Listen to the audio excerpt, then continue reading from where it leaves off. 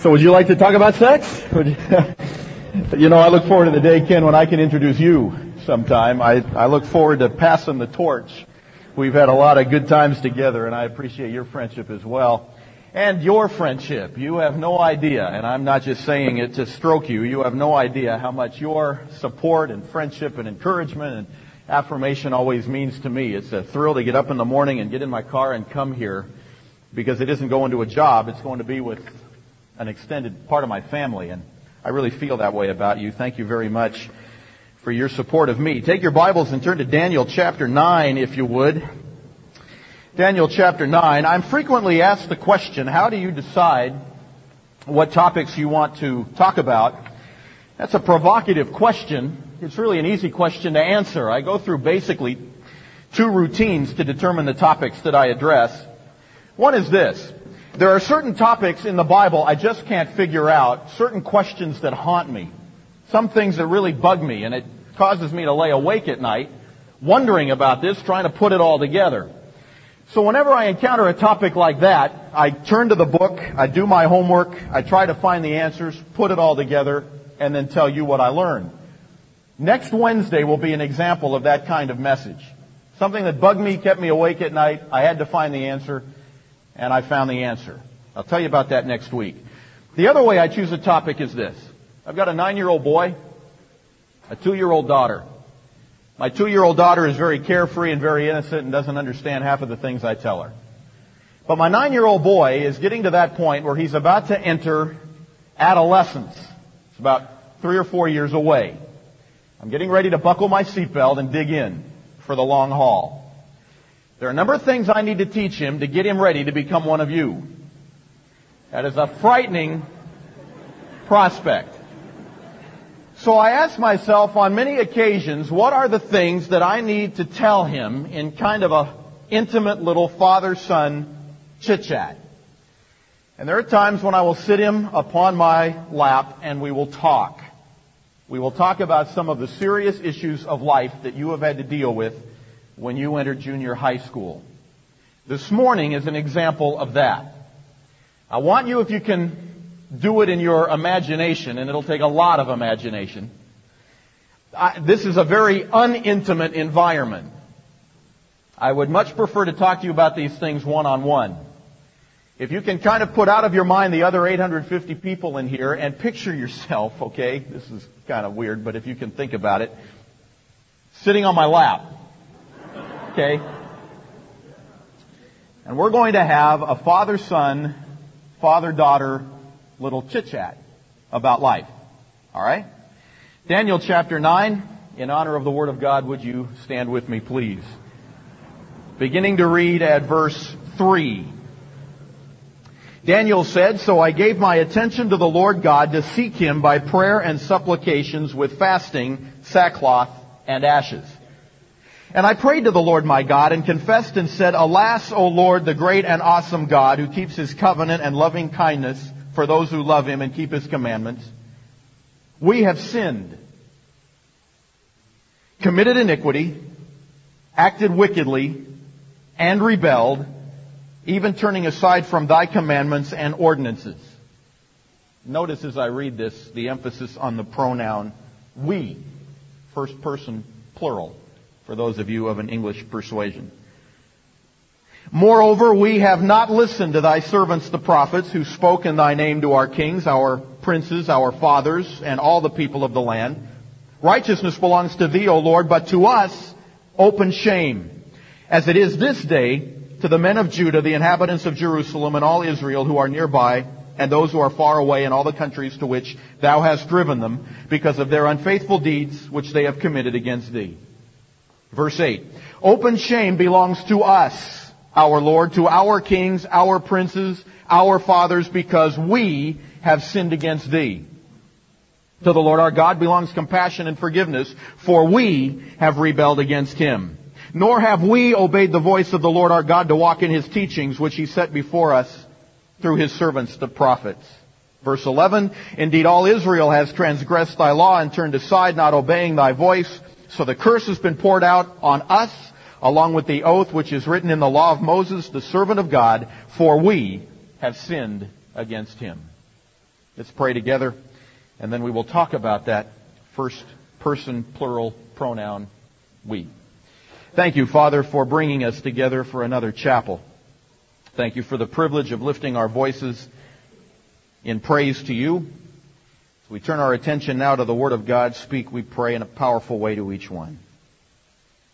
I pray, Father, that the result of this message would be to get us to think, to dialogue, to discuss, to work through some issues that perhaps we have not considered before. We commit the time to you. We pray you'll be honored in it, and we pray in Christ's name. Amen. Thank you. You may be seated. I have to confess to you that I bring to the platform this morning somewhat of a heavy, broken heart. 4 situations have happened, none of which are immediately related to me, but all of which have touched my life in a profound way. Kind of like 4 strands of a tapestry that have been woven together that have kind of cast a shadow upon my day. Let me quickly tell you of these stories. There is a link among the 4. I think you will sense it as I describe them to you. A young couple in their 30s living in Palmdale. Their lives were shattered tragically on the 28th of December, about a month and a half ago, when the husband left the home never to return. His wife called the police department the next morning to file a missing persons account. They finally found her husband in a pool of blood. His back head of his head had been blown off and the gun in his hand. The victim of suicide. Upon further investigation and as witnesses began to come forward, it came to light that this woman, married to the 30-year-old individual, had an affair going on with a 17-year-old male student at Palmdale High School. And apparently, it was not a suicide at all. Apparently, the 17-year-old student gunned the husband down in cold blood, shooting him in the back. She is now charged with being an accessory to the crime after the fact. Her bail has been raised, and she is now sitting in a jail cell. That accusation coming yesterday. By the way, they have 2 small children who have now suffered the agony of not only their father being killed, but now their mother, an accessory to the crime, apparently, sitting in a jail cell. A 25-year-old Ontario woman displaced 30,000 rush hour drivers yesterday. She caused a hit-and-run accident. When the Highway Patrol tried to pull her over, it ended up in a high-speed chase. They finally managed to work her car over to the side of the road. She locked all the doors of the vehicle so that they couldn't get in. They managed to pry one of the back doors open, grabbed her by the arm. She began to kick and scream, fighting the attempt of the Highway Patrol officer to pull her out. He finally managed to get her out of the car, and then she screamed, "There's a bomb in the trunk. You may touch the detonator." The freeway had to be shut down. 30,000 drivers displaced. Her 5-year-old daughter sitting in the front seat of the car watching this take place. She is now in custody. The 5-year-old daughter is with her grandparents now. That happened at 6:45 a.m. yesterday. A 23-year-old man was sentenced to 21 years to life in jail. Friends with a woman, her 2-year-old daughter was apparently kidnapped. At least that's the way the police report read. But upon further investigation, it turns out that the 2-year-old daughter's mother, her friend, murdered her 2-year-old daughter. After several months of abuse, and the mother helped her boyfriend dump the body of her 2-year-old daughter in Azusa Canyon. That came to light in a courtroom yesterday. One more story. The builder, founder, and president of Covenant House, maybe you've heard of it, the nation's largest shelter for runaway teenagers, had to step down from his post in the wake of alleged sexual abuse allegations. He is a 62-year-old priest and has been accused by 3 former residents of Covenant House of sexual misconduct, molestation, and abuse. He had to step down from his post yesterday. I don't know how I'm going to do it, but the time is coming and it will quickly be upon me when I have to sit my son down on my lap, look him in the eye, and tell him that life is a lot more than just soccer practice. Life is a lot more than just going over to his friend Kevin's house to play. I have to confront him with the reality that I face every day, that there is something radically wrong with our world.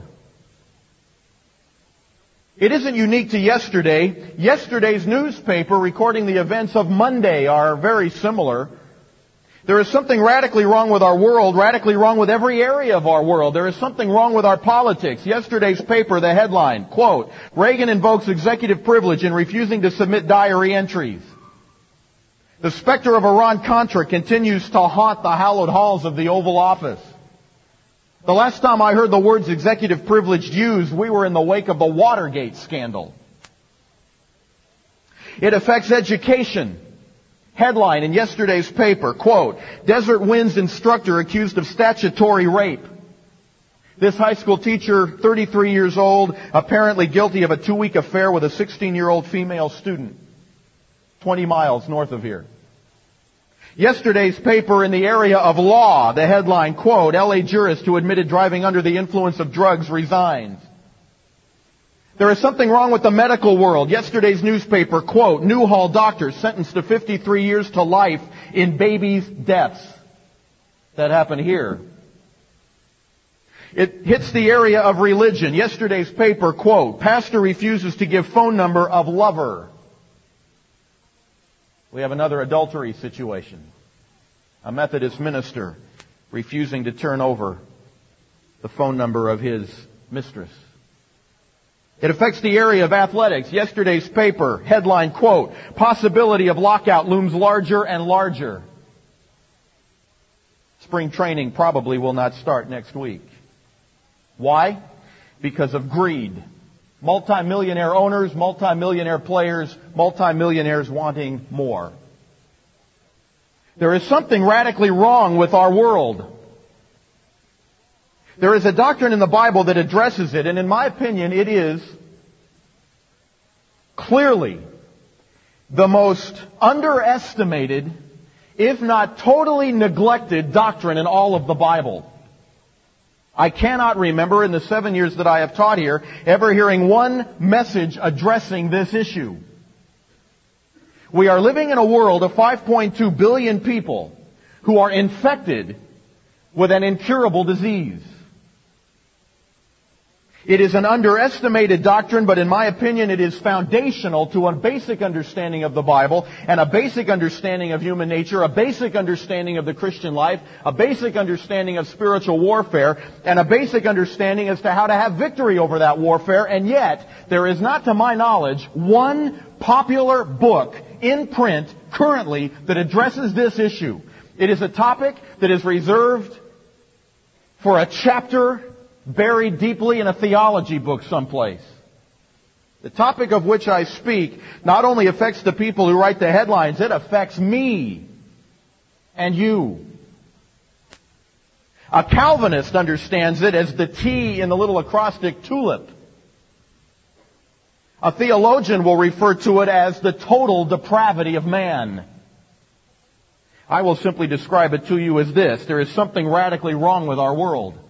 And there is something radically wrong with me. I am a totally depraved human being. You are a totally depraved human being. I'm not quite sure we understand that. I honestly get the feeling that some of us think we are not really so bad. I don't know if we really understand just how deep depravity runs in our genes. In the sight of God, there is absolutely nothing to commend me to Him. Apart from His grace, I would live my life with a full expression of total rebellion. It is only His restraint on my life that has kept me from writing some of the headlines that I have just read to you.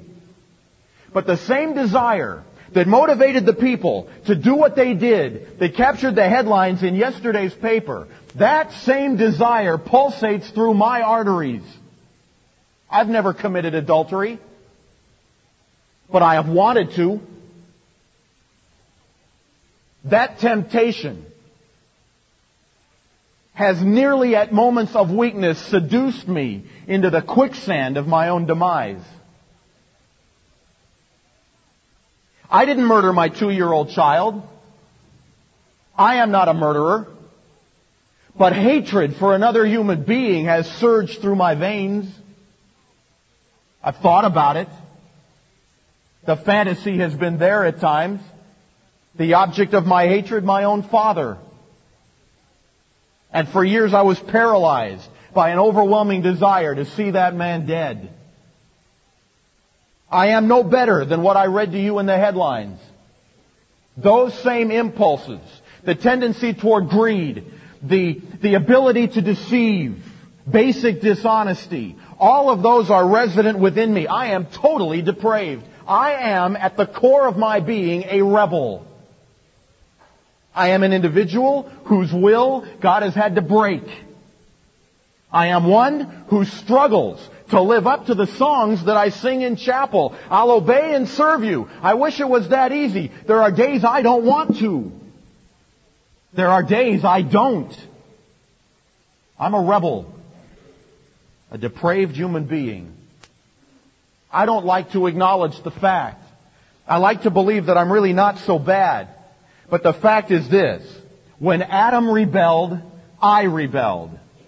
When Adam heard that seductive voice in the garden, I listened to that voice. When Adam bought into the deception, I have bought into it too. The serpent said to Eve, I'm assuming she communicated the thought to her husband. The serpent said to Eve, you surely shall not die. That's a wholesale denial of the consequences of my sin. The serpent said to Eve, God knows that in the day you eat from it, your eyes will be opened. That is intellectual pride. The serpent said to Eve, you will be like God. That is wholesale moral independence. The serpent said to Eve, you will know good and evil. That is situational ethics. And I have bought into all 4 of those lies. I have believed that my rebellion isn't so bad and there will be no consequences. I have believed that I am intellectually independent of God and can figure it out on my own. I have believed at times that I am morally independent. I call the shots. And I have believed at times that the situation warrants and justifies my violating what I know to be right. Situational ethics. I bought into it.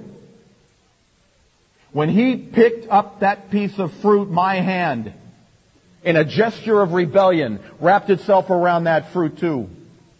When he lifted it to his lips, I shared in my own heart the desire to overthrow God and live as an independently moral being.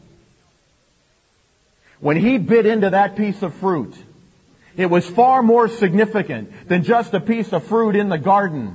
That act communicated to God that he was overthrowing, if I can use kind of a trendy word, he was overthrowing God's lordship in his life. Exalting himself to the place of God, accountable to no one but himself. I have lived my life that way. There is something radically wrong with our world. But I have to come to grips with the fact that there is something radically wrong with me. In Galatians chapter 5, Paul made this statement. You don't need to turn to it. You can if you'd like. In verse 16, Paul said this, walk by the Spirit, and you will not carry out the desires of the flesh. But the fact is that I do not always walk by the Spirit. And the fact is that the desires of the flesh haunt me, torment me, stalk me every day of my life. The list is here. It's not very impressive. Being as transparent with you as I can. Paul didn't know me when he wrote these words, but he knew the human heart. And he gave a pretty accurate description of what you will find in my own heart if you put an X-ray machine up and take a close look. Verse 19, the deeds of the flesh are evident, which are immorality, impurity, sensuality, idolatry, sorcery, enmity, strife, jealousy, outbursts of anger, disputes, dissensions, factions, envying, drunkenness, carousing, and things like these. All of those desires have been present in my heart even during the 20 years I've been a Christian. And the warfare that I am embroiled in is a warfare not so much against an unseen enemy, the devil, as it is against the sinful desires that wage war within my own heart. I am a depraved man. And I honestly believe that if you come to grips with depravity and really understand it for what it is, and understand how inherently wicked you and I are, it will color your perception on a plethora of topics. My time is limited. So let me give you just kind of a brief grocery list of issues that I believe will be colored by your understanding of depravity. You'll permit me to get a bit controversial along the way, will you not? I believe that an understanding of total depravity will completely change your perception of God. When I understand how totally depraved I am, I cannot just trifle in the things of God any longer. The awe that Ken talked about is the sensation that floods my own being when I understand how infinitely holy He is and how despicably wicked I am. When I come to grips with my depravity, it strips my life of the why questions. Why doesn't God do this? Why didn't God do that? How could God allow this? Doesn't seem fair that God... Who am I, a fallen human being, to question God? When I understand how depraved I am, the words of the Apostle Paul ricochet through my mind. Paul said in Romans chapter 9, verse 20, "On the contrary, who are you? Who are you, O man, who answers back to God? Will the thing molded not say to the molder, why did you make me like this? Or does not the potter have the right over the clay to make from the same lump one vessel for honorable use and another for common use?" In my theology class last semester, we had about a 2-week debate concerning the topic of election. Some students were getting a bit agitated because it just didn't seem fair that God would choose some and not others. The issue was settled by my good friend, a dear woman I deeply respect. You respect her as well. Godly gal. Paula Rippentrop said this. After a 2-week discussion, raised her hand. When I called on her, she said this. I will never forget it. Her words burn in my mind and will do so till the day I drop dead. I love that moment. I wish I had it on videotape. How dare we question God? And her words reverberated through the chapel at Grace Baptist Church. How dare we question God? Depravity has that impact upon me. There have been times I've had students say to me, and I appreciate their honesty and transparency, when that happened in my life, I got so mad at God. There were times when as a Christian I have gotten mad at God. Who am I to get mad at God?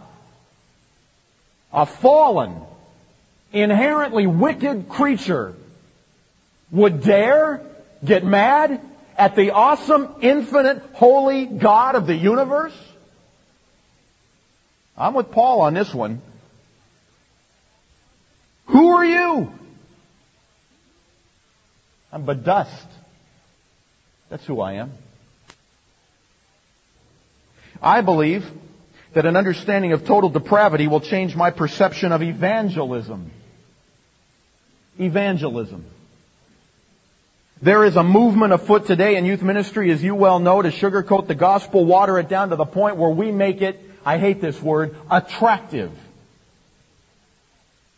Or people will say to me, but we need to show the unsaved people out there that Christians can have fun too. Since when is that the issue? Or we will present the gospel in a need-oriented way. You've heard it, so have I. You won't hear it from my lips, I hope. Come to Jesus and He'll take your loneliness away. So every lonely person in the place comes forward.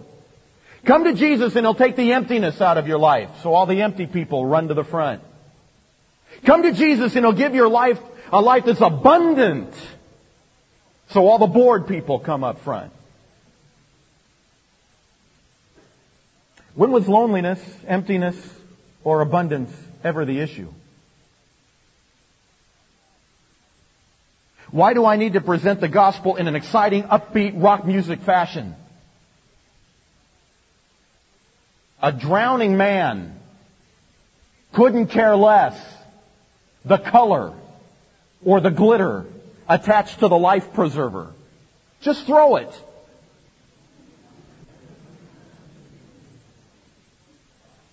If I have to sugarcoat the gospel to make it, quote, attractive, then I am admitting to you a low view of depravity. The issue is not my loneliness. I've been a Christian 20 years and I've been lonely at times. The issue is not my emptiness. I'm a fallen man living in a fallen world, and times I feel empty. Don't you? I'm afraid that we set our young people up and program them for failure because we make promises God never intended to deliver. The issue isn't that I'm bored or lonely or empty. The issue is that I am a fallen creature destined for an eternity in hell, and I am offering a way of forgiveness and a way of escape. That's the issue. Evangelism is a depravity issue. Jesus shouted from the cross, John 19:30, "It is finished." And when He shouted those words, payment had been made for man's sin. That's the issue. And to present the gospel in any other context than a sin issue is to not present the true gospel at all. I believe that an understanding of total depravity will change your perception of people. Even the best of people fail. There will be no room in our thinking for the pedestal. We will understand that even the best of men have feet of clay. And depravity strikes all of us.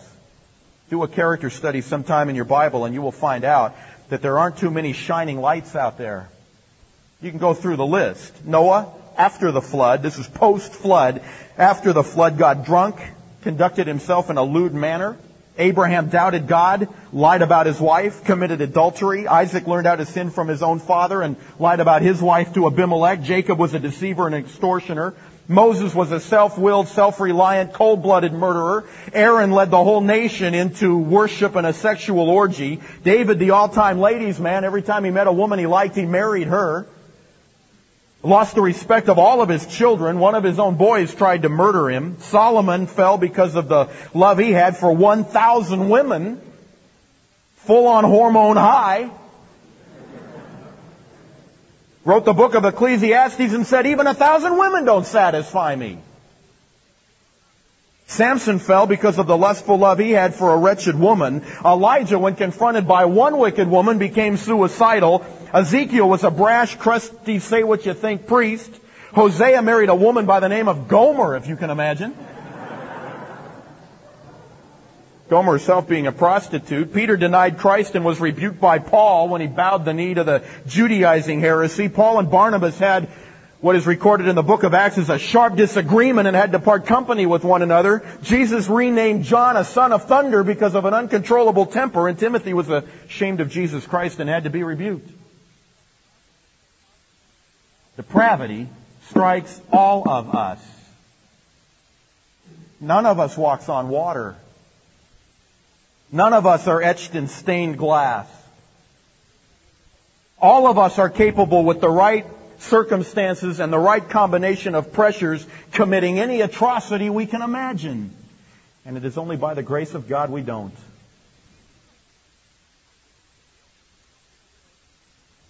An understanding of depravity will forever strip away from your thinking any sense of pride. When you understand how inherently wicked you are and what kind of desires surge through your veins, where is there room for pride?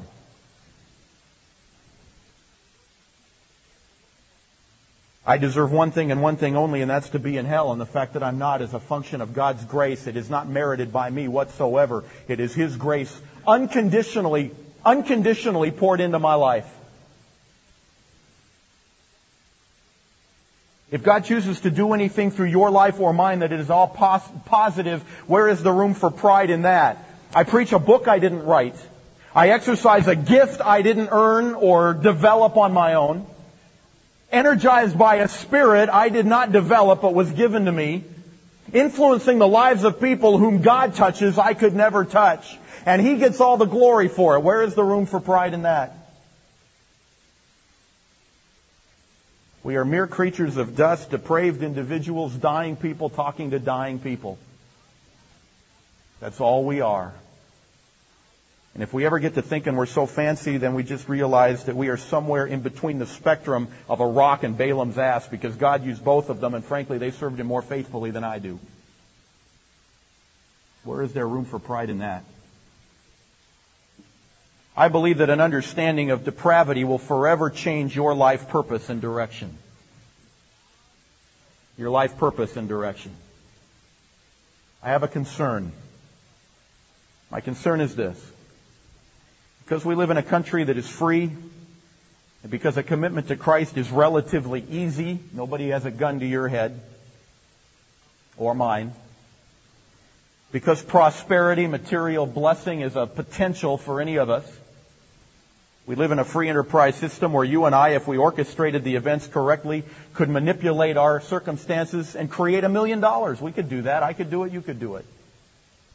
It doesn't take an awful lot of intelligence or an awful lot of drive to become a millionaire today. A modest income and a few shrewd investments, and you and I could achieve it. It is my concern on a campus like this that for many of us, the pursuit in our lives, the goal that we live for, is to create for ourselves a basically comfortable lifestyle. We have as our pursuit a life of happiness. I'm not sure happiness is even an issue with God. There's no guarantee that God says I'll be happy. I don't see any verse motivating me to that pursuit. I have come to the conclusion, and take what I'm saying in balance. Don't take it to an extreme I don't intend. You know that I'm a fairly happy-go-lucky guy, and I bounce through the campus pretty well enjoying life. But I honestly don't believe that fallen people living in a fallen world can expect to experience happiness all the time. Events come crashing into our lives that upset the apple cart, that take the happiness away from time to time. And to make comfort or happiness my lifelong pursuit, to me, is a bogus pursuit. It would be nice if I could keep my head in the sand and never read the morning paper and try to insulate myself from what's going on in the world around me, but I can't. I might get cancer. My children may die. I don't believe that happiness is the proper pursuit for us. I agree with what Alexander Solzhenitsyn said, commenting upon Western culture after having been himself completely, in terms of his thinking, infiltrated with Soviet society and culture. He said this, quote, "But the fight for our planet, physical and spiritual, a fight of cosmic proportions, is not a vague matter of the future. It has already started. The forces of evil have begun their decisive offensive. You can feel their pressure. Yet, your screens and your publications are full of prescribed smiles and raised glasses. What is the joy about?" I agree. There are times when God does allow happiness. But there are so many more times when I carry in my own body an aching heart. Because there are 2-year-old babies dumped into canyons. And there are 30-year-old wives who have affairs with 17-year-old high school students and murder their husbands in the process. I live in that kind of a world, and it touches me, maybe indirectly and maybe at times directly, because loved ones do die and people around me do disappoint me. Things are never as good as my fantasy tells me they will be. A house is just a house. That's all it is. A bunch of drywall, paint, pipes, and electrical wire. And to make that a pursuit is a pretty empty pursuit, because when you get the house, you realize it's just a house. A car is just a bunch of metal screwed together, and hopefully when you turn the key, it will start. But to make a nice car, a pursuit is a pretty empty pursuit, because it will rust. The quest for happiness is an empty quest. I'm with Paul on this one, Romans chapter 8. All of creation, verse 18, is groaning. I identify with what Paul said in verse 23 when he basically made this statement, while I am groaning inwardly, I'm waiting eagerly for His coming. It isn't a life of laughter. You may sense that in the dining hall when I walk through the line, but it is primarily a life of groaning because the overwhelming majority of people are desperately hurting. And you know what? I hurt too. Because sometimes life is unfair to me. And so I groan. And I guess if there was one verse that summarized my feeling on life clearer than any other, it would be Paul's words in Philippians chapter 1. This is a man who understood depravity. This is a man who understood a fallen world. Paul said in Philippians 1 verse 23, I am hard pressed from two directions. I have a desire to depart and be with Christ, for that is very much better. Yet, to remain on in the flesh is more necessary for you. I want to go to be with Him, but you need me. That's what Paul said. So I'll stick around as long as you need me, but when you no longer need me, I'm out of here. I don't understand people, Christians, who are attracted to this planet. I don't understand it. And sink their roots deep and hold on to life, squeezing out of it everything they can get. I don't understand that. It is a wicked planet and I'm a wicked man. I want out of the planet and out of this body of flesh that tries to lure me into my depraved desires. Death for me is not a dreaded event. It is that graduation day I look forward to with even greater anticipation than you look forward to your graduation day out of this institution. To hold on to life, I don't understand it. The goal is not a nice house or a big paycheck or a fancy car. The goal is, God, I want to be a godly influence in a decadent society. And when my influence is over, take me out. That's the pursuit of life. Chuck Colson, I just read his latest book, Against the Night. He makes this statement in page 57. He is talking here about you and me. You'll hear the reference to the word cocaine, but with that one exception, he's talking about you and me. This is what he says. You know Chuck Colson, right? He was special counsel to President Nixon, was embroiled in the Watergate scandal, fell from the pinnacle of the presidency to wallowing in the wasteland of Watergate, and has risen out of that to become one of the mightiest prophets in our nation's history. This is what he says, quote, today's hedonists, that's a pleasure-seeking, pleasure-oriented individual. That could be true of you and me. Today's hedonists are creatures of evolution. Polyester disco-maniacs became yuppies snorting cocaine in the bathrooms of brass and fern eateries. Then evolved into leotard-clad health freaks sipping Perrier at the helm of computerized exercycles. That's us. Who then slumped into today's couch potatoes ordering pizza delivered with a rental movie. That's us. Home has become the new womb for those without communities. It is a place of self-nurture and escape from AIDS and other perils of modern life. Propped in front of the VCR, this self-indulgent species enjoys life with all of its conveniences. That's us. How many Christians go home every day from a job they hate, pulling a paycheck to buy things that will eventually break, only to sit in front of a VCR and eat pizza? That's us. A life pursuit once achieved was empty. I believe that an understanding of depravity will color your whole perception of what we call self-esteem or self-image. You've heard a variety of opinions on self-image. I may as well throw mine out on the table for your consideration. Last week I got a brochure in the mail for the Youth Ministry University, a one-week intensive youth training program held in Chicago this year, and all of the workshops are described. One of them is as follows. Course title, Building Self-Esteem in Your Young People. Course overview, discover how to help your kids restore shattered self-images. Build a youth program that can help kids develop positive self-identities rooted in solid Christian principles. You'll get loads of practical suggestions for building self-esteem in your young people. You will learn how to encourage self-affirmation in your kids, How to develop a curriculum around self-esteem. How to identify roadblocks to a healthy self-image. How to help young people deal with self-esteem in relation to peer pressure, sex, and spiritual life. And how to use creative Bible studies to improve self-image. Don't take what I'm about to say to an extreme that I don't intend. But would you show me, please, in the Bible where I am motivated anywhere to take a group of students and build into them positive self-affirmation?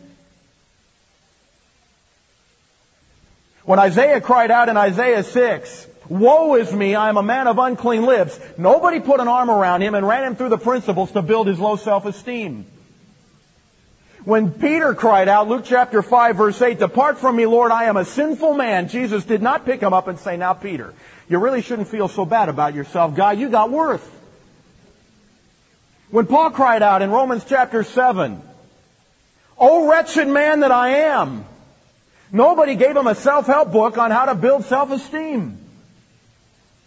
When Daniel prayed, as I read to you already, in Daniel chapter 9, "Open shame belongs to us," nobody shook their head and went, "Poor boy, he's got low self-image."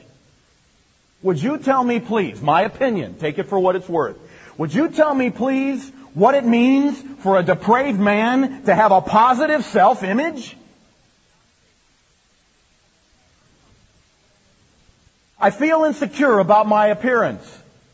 Rightly so. I'm a fallen man living in a decaying body. And I can try to preserve whatever appearance I may have, but it will eventually wither away. I can feel insecure about the things that I do. But rightly so, I'm a fallen man and I do stupid things. I don't believe the answer is a positive self-image, building self-affirmation in my students. I think the answer is to realize I'm a totally depraved man, miraculously redeemed by the blood of Jesus Christ and gifted supernaturally by God to impact a decadent world. That's positive self-esteem. I've got time for just one more. Which one should I give you? How about this one? I believe that an understanding of depravity will forever change your concept of the lordship of Christ in your life. We are living in a unique time where it has been possible for you and me to take our commitment to Christ and relegate it to one slice of my life, having no influence on any other area of my life. Possible for me to tell you I am committed to Christ, but that commitment does not impact the vocabulary that we use, the places of entertainment we go to, the people we date, our moral standards, all of that seemingly not influenced by our commitment to Christ, our commitment to Christ being just one little slice of life. Colson summarized it well when he made this statement. Pollsters tell us that 50 million Americans say they are born again. No doubt about it, religion is up. But so are practices unremittingly opposed to the truth of Christianity. 1 out of every 2 marriages is shattered by divorce. 1 out of 3 pregnancies end in abortion. Homosexuality is no longer considered deviant or depraved behavior. It is now accepted as an alternate lifestyle. Crime continues to soar. In Christian America, there are 100 times more burglaries than in pagan Japan. Sin abounds in the midst of unprecedented religiosity. Why? If there are so many Christians in the United States, why aren't we affecting our world? I believe it's because many Christians fall into the same trap of many of my friends. We treat our faith like a section of the newspaper or an item on our things to do today list. We file religion in our schedules between relatives and running. It is just one of the many concerns competing for our attention. Not that we aren't serious about it. We go to church, we attend Bible studies, we're just as serious about our jobs and physical fitness. The typical believer prays sincerely about his work, but never talks candidly with his non-Christian colleagues about his faith. He is only comfortable evaluating his spiritual life in a spiritual context. This results in a spiritual schizophrenia as the Christian bounces back and forth between the stock market and sanctification. Such categorizing would be plausible if Christianity were nothing more than a moral code, an AA pledge, or a self-help course. But Christianity claims to be the central fact of human history. The God who created man invaded the world in the person of Jesus Christ. He died, was resurrected, ascended, and lives today, sovereign over all. If this claim is valid, if Christianity is true, then it cannot be simply a file drawer in our crowded lives. It must be the central truth from which all our behavior, all of our relationships, and all of our beliefs flow. I agree.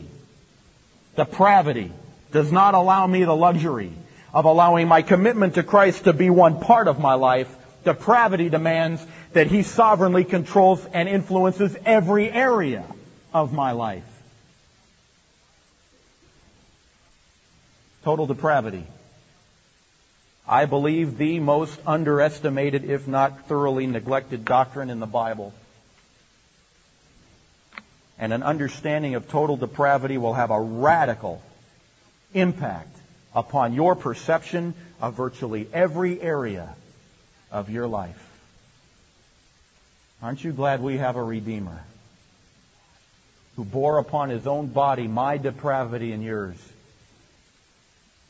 And due to no merit of my own, simply because He loves me and chose to, has poured His Holy Spirit into my life and is in the process now of helping me with His divine power to mature and become like Christ in spite of the depravity that lurks through my system. An awesome Redeemer we have. And I think it would be only fitting for us to end by singing about that Redeemer. Would you stand with me?